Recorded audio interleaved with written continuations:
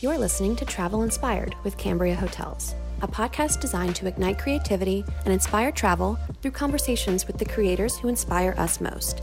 Let us help you plan your next getaway. Hello, everyone. My name's Janice Cannon, and I'm with Cambria Hotels. We've got a great opportunity today to spend a little bit of time with you and also with Jill Russell, who is the head winemaker for Cambria Wines. We're going to be talking a little bit today about travel, inspiration, and also about leadership. And so let's get started. Jill, tell us a little bit about yourself. Thanks for having me. I've been so excited for this. I am in California. I grew up in Northern California, and I was lucky enough to decide to go study winemaking. So I've been here on the Central Coast making wine and studying wine for about 15 years, and is a great program at Cal Poly in San Luis Obispo, and worked for some great winemakers in the area, great mentorships, and found my dream job here at Cambria Wines in Santa Maria Valley, Santa Barbara. When did you first realize that that was your passion? You had this passion for winemaking and that it was really going to be your career? Well, I catered at a winery in Livermore Valley. So in high school, when everyone was running off, having fun on weekends, I was working hard. And I fell in love with my drive to work. So the vineyards and being in that beautiful setting, I thought I wanted to be a vineyard manager for the start of my studies. And, working in the vineyard, I loved, but also it was hot and dusty. And then they have you do a quarter where you work in the winery. So you take your school off and you really work.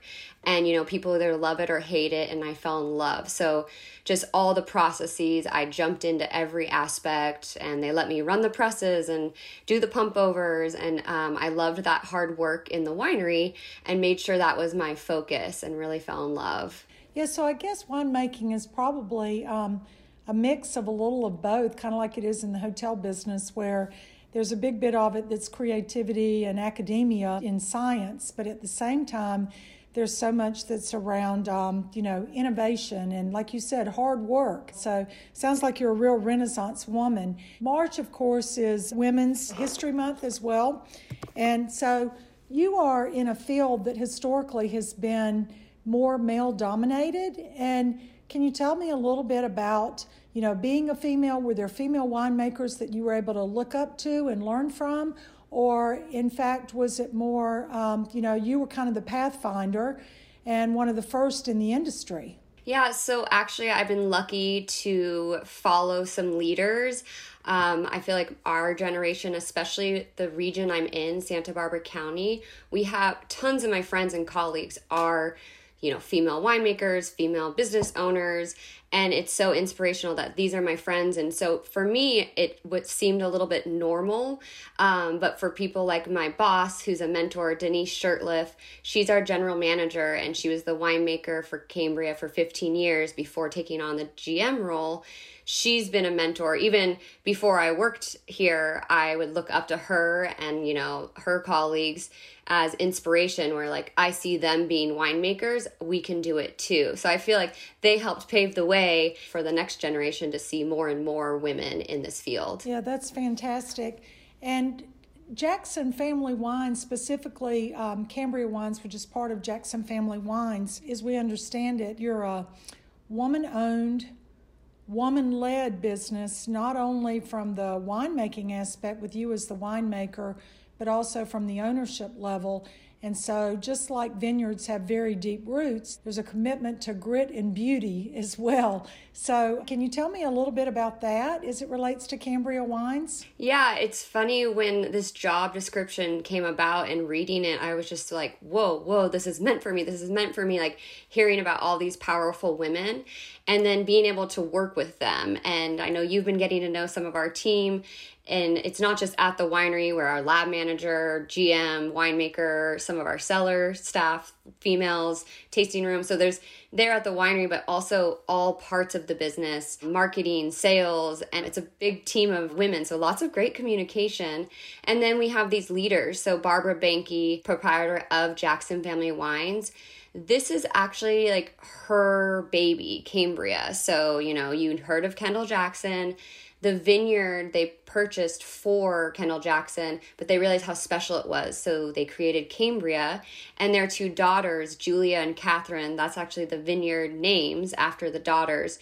And they're really involved in our sustainability and all aspects of Jackson Family Wines. But it's great that we have these leaders to look up to with all these dreams and aspects for not just wine and the industry, but also the future of this planet. And it's really cool that we can all work together on all these fun projects. Well, and we see that too. You mentioned, that we've just really started working together on this collaboration between Cambria Hotels and Cambria Wines.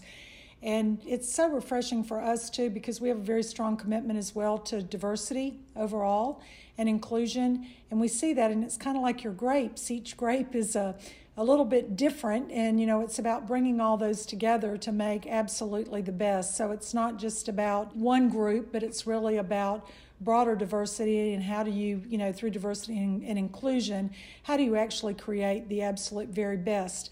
And so with that, you mentioned Julia and Catherine, and I'm not exactly sure. Maybe you can tell us a little bit more about, I think Cambria Wines maybe is the land is divided into different areas where you grow different types of grapes. And so Catherine has a Chardonnay that's award-winning, and Julia has a Pinot Noir that's award-winning. So tell us a little bit about that. Yeah, so actually like a little cute fun fact that helps people remember. So Katie Jackson, Catherine is the blonde, so Chardonnay, and then you have Julia, who is the brunette, so Pinot Noir, the red grape, and that's kind of a fun fact. But those grapes are, really great for our region that we're in Santa Maria Valley, and a big part of our region is this ocean influence. And what that does is help those two grapes. So that's why we farmed those there. And you're correct that our vineyard has these different areas that are little tiny sections of our vineyard. And so when we're making wine, we really want to show off those sections and show off that estate. And sometimes I'll even think about these women, let's show off how powerful they are and how elegant they are. And so you can really see it in the wines as well. You had mentioned to me one time that part of your inspiration for winemaking also comes from travel, and that in addition to the land being such an inspiration and the natural beauty of the land, and that travel is a big part of that, because there's inspiration, new ideas, new cultures and all that you experience when you're out there. So how do you see travel and wine as being this great pairing? Yeah, I feel like wine speaks to the region you're in. And I was lucky. I studied abroad in Australia in college and got to know those wine regions, and even traveled to New Zealand and got to know those wine regions. And after being out of college and working for 5 years, again, that mentorship and really learning winemaking skills, I went and worked a harvest in France, which was actually not that hard of work because their harvest is a little bit shorter. And so it was all about the eating and the drinking and then the travel afterwards. So, I still worked hard, but, and then traveled around there. And that's really where I felt like I kind of had winemaking skills already, but the travel and being inspired made me come back and really want to hone in on, making the best Pinot Noir and Chardonnay. Where is that going to be in Santa Barbara County? And then just traveling around the Central Coast, I get inspired. So different regions have different, their grapes, and I go visit friends. Pre-COVID, did a lot of traveling, and even for work, I'm also, a winery ambassador and want to share our story, and people want to meet the winemaker, even though there's a lot of us, a part of the team. But I think it is special to get out there to tell our story. And when I'm out there, I like to get to know the place, go on a walk in the city. I tell them on purpose, put me in a hotel that isn't just a generic hotel. And they love that because they know that I'm trying to get to know the culture and where they're from, and they love showing off their city, and I love getting to know it. So and I come back inspired. Yeah, at Cambria Hotels, we talk about our hotels also have a sense of place and a sense of space. And I think that goes very nicely with what you were saying about, different experiences, different cultures, and you don't want the same kind of experience or same hotel everywhere you go. So we do try to bring that, very much to life in our hotels, which I know, like I said, why you bring that to life in your wines at Cambria Wines. I think there's also a beautiful rosé that's part of the Cambria Wines collection as well. So can you tell us about the rosé? Yeah, and the rosé is fun right now because we're releasing the 2020 rosé. So we keep saying the year 2020 was a little hectic, but we have a beautiful rosé from that vintage already out and ready for people to enjoy. And actually, Julia, she gets an extra wine with her name on it because it is from our Julia's Vineyard Pinot Noir. So we always say, that's not really fair, but it works because what's great is it's a single vineyard rosé, which is really rare. And, similar to the Chardonnay and Pinot, we want to show that sense of place. And in all these wines, sometimes when I'm traveling, people might say well, this Pinot tastes like an Oregon Pinot. And I'm like, I see what you're saying, but no, you're tasting Santa Maria Valley, kind of this spicy characteristics of Santa Maria Valley. And then in the Chardonnay, we have this salty kind of, you're tasting the ocean. So, and even with that rosé, you're getting to know our vineyard by enjoying it. So yeah, those three wines are kind of we like to show off with those and show off our estate. You may have to name the rosé Julrin. The marriage of Julia and Catherine. Combined, yeah. And I wonder what the hair color will be for that one. Yeah. Yeah, what goes along with that. Talking about your sustainability that you have, I think that they're fifth-generation farmers, caretakers of the land is a big part of the Jackson Family Winery. And so that one of the top priorities for your company that's a big part of your mission statement and how you all operate and live, it's not the of-the-moment kind of sustainability, but it's sustainability that is so deeply ingrained in the DNA of your company there at Cambria Wines. Can you dig into that a little bit deeper for us as well? Yeah, with sustainability, we think straight to the vineyard, which is totally true because that's where a lot of the certifications come through. Locally, we have an organization called SIPS, Sustainability in Practice, and we go through all the certifications for that and what's happening in the farming. And Matt, our vineyard manager, who's been there forever, that is something important to him as well. And all our wines are CCSW certified as well, so California certified sustainable. And those are important to us because, again, it's the farming and the future of our land. Another thing that's important to our company is the people. So how do we sustain them and making it such a great place to work for? Like our crew, two of our guys just celebrated 30 years this year. So they're sticking around because they're enjoying it. And actually, we put a lot of the sustainability initiatives on them as well. Like, you guys are the ones doing, the work with the pumps and the water and the wine. How can you save more water in the winery making the wine? They actually come to us for ideas and we work on those ideas and help save water because winemaking is a lot of cleaning and sanitizing and a lot of setup to then work on the wine. And if we can save any water, that's great. At the winery, we also have a community garden. So again, we're trying to make things enjoyable at the space and what we can all work on at a small level, just the winery, but then even on a bigger level, we're doing some replanting. So vines get old and we might need to plant, but we're not just going to plant. We're going to plant to have those vineyards last 40, 50 years.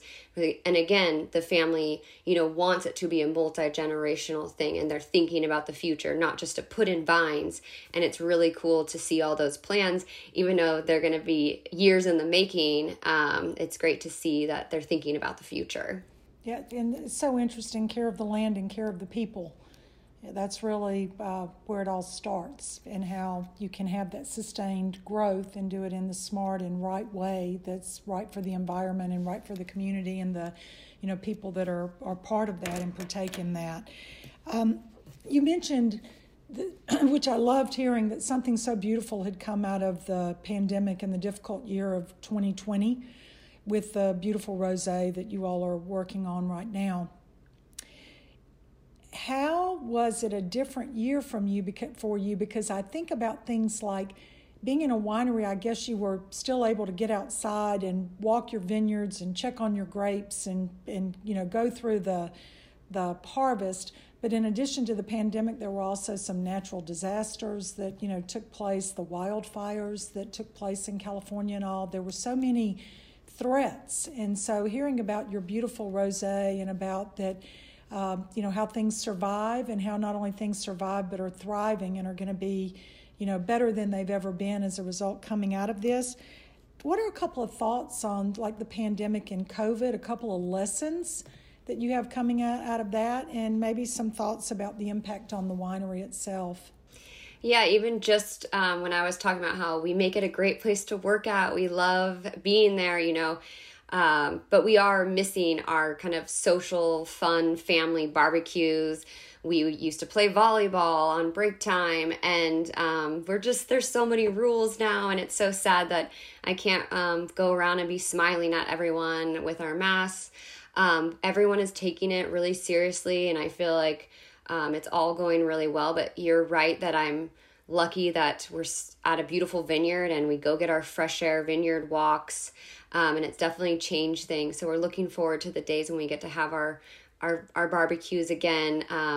One thing that I noticed that's been great is being able to connect virtually. So being able to get in a room with multiple people, even though we're all on screens, but sharing wine. And, especially in the beginning of COVID, people needed something to look forward to. Even I needed something to look forward. I was excited to do this podcast, and I'm excited to do these virtual tastings. And I think having that so accessible now, and not having to fly to another state to share our wines. I've done dinners virtually and wine and cheese pairings virtually, and I think that's been nice to be able to give people something to look forward to and enjoy the wines in their home, but also getting to learn and be educated too. Yeah, Zoom especially has brought us all together, and we have in some ways been given more time, as you mentioned.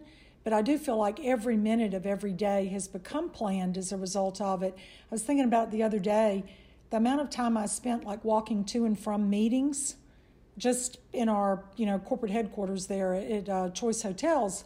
And I thought about that, and I thought, I don't even get those anymore. The 10 minutes when you ran into somebody in the elevator, when you were going to a meeting, and you had a little, nice connection with people in the meeting, and then after the meeting, and then going back to your office. So it is like there's a lot of time poverty today, and that people are really overscheduled in this new world. So for you, how do you restore and stay fresh? Is it those walks in the wineries, or how do you approach that? Yeah, I'm pretty lucky that I still get to go into work every day, and I think it's, again, like sometimes I'm like, oh, I'm jealous they're working from home, but they're jealous of me that I still get to go in and I work with my friends. So I'm able, we try not to talk to each other so much, but I'm able to still have that social interaction. And, but you're right. I actually have even on my to-do list to go walk out and get fresh air. And also it's a way for me to walk around the winery. I'm smiling at everyone and saying hi, but it's my way to connect just by walking by and waving. And, but I do miss where I'd be able to sit and help them or work with them, but we're just trying to distance more. So walking by is great. And yeah, having some vineyard walks. And right now people always just think harvest is the busy time in the vineyard, but right now, we're looking for things in the vineyard because it's the start of, 2021 vintage. We just finished pruning in the vineyard, and we're looking for bud break. And so I'm definitely keeping my eye on those vines. So the start of 2021 is exciting. It really is exciting. I think about, too, what the pandemic has given us. It has given us the gift of reminding us of the things that matter most. And an example of that is, I think about, we used to feel like we were overscheduled, and then, there was a reception you had to go to almost every night, or you had a dinner, a business dinner you had to go to, and it's like, I've got another one of those that I've got to go to.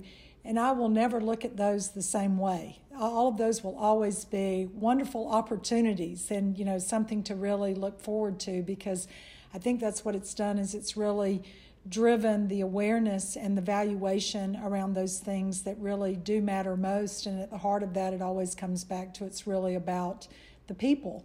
The families that we have at work, that it's not just, work associates or colleagues, but we've really come to appreciate the fact, as you shared, Jill, that these are our families. And I love the way you talked about in your break time, you all used to play volleyball.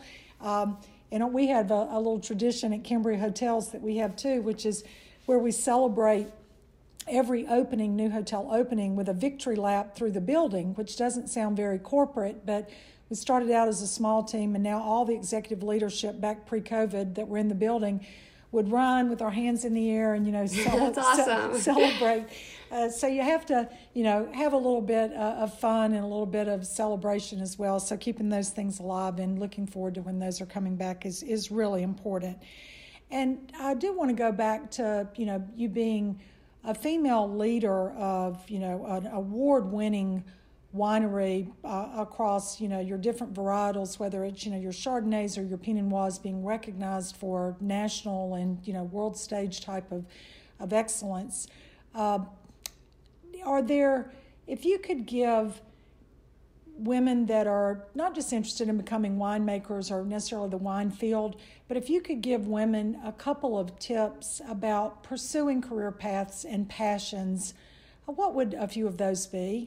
Like I mentioned before, like early on in my career, just really doing the hard work, and it's going to be hard, but putting your head down and just doing it and looking for those mentorship opportunities. And then, all of us and other women be that mentor and all support each other. I'm so lucky here we have a group, Women in Wine Central Coast, and it makes it so that we're not competitive. We're all helping each other out, and that's so great. And so if there's more of that, and looking again for that mentorship's been great. Even if you're not even talking to that person, but just keeping an eye on that leader and something to strive for, and having goals like that. But again, that hard work, it's hard, but putting in that time, it will really work out. Those are great tips and so important. A lot of people think about coaches. I have to have a coach, or I need to have a mentor. And it does. I mean, you do need to make the investment in terms of time and making sure that you are building your networks and that you are letting people know what you're interested in and what you are passionate about, and also who you are as a person. I think those things are just so important. It's also important, I think, to have advocates as well, which I think also comes in large part from networking. So it's always not going to be a coach or a mentor, but it's going to be somebody that when the question is out there, like, who might be good for this job, or do you know anybody that might be able to do this? When those kind of questions come around, we have to step up and step in, because I think as women, sometimes we look at maybe what the job description is and we say, oh, I have that, but I don't have that, and I don't have that, and we focus on maybe the things that we don't have versus saying, I've got these things and that's enough. Because there's a first time for everything, a first time in every job. You were never a winemaker until you were the winemaker. I was never, in my role until I was given the opportunity to be in my role. And so I think it's about stepping up and stepping in as well, and us having more confidence in our capabilities and who we are, and not being afraid to raise our hand. And if you've got 50% of it, but you're prepared to work hard and study and build those networks and do the right things for the right reasons, then those opportunities will come along as well. Are there any things, Jill, in closing, a couple of closing statements that you'd like to have as we finish up our time today, about things that you'd like for people to know, whether it's about Cambria Wines or you, or words of advice? We touched on a lot. I've had so much fun talking to you. I can keep talking and going on. But no, it's great. If anyone ever sees Cambria, please give the wine an opportunity. Pairs great with Cambria Hotels.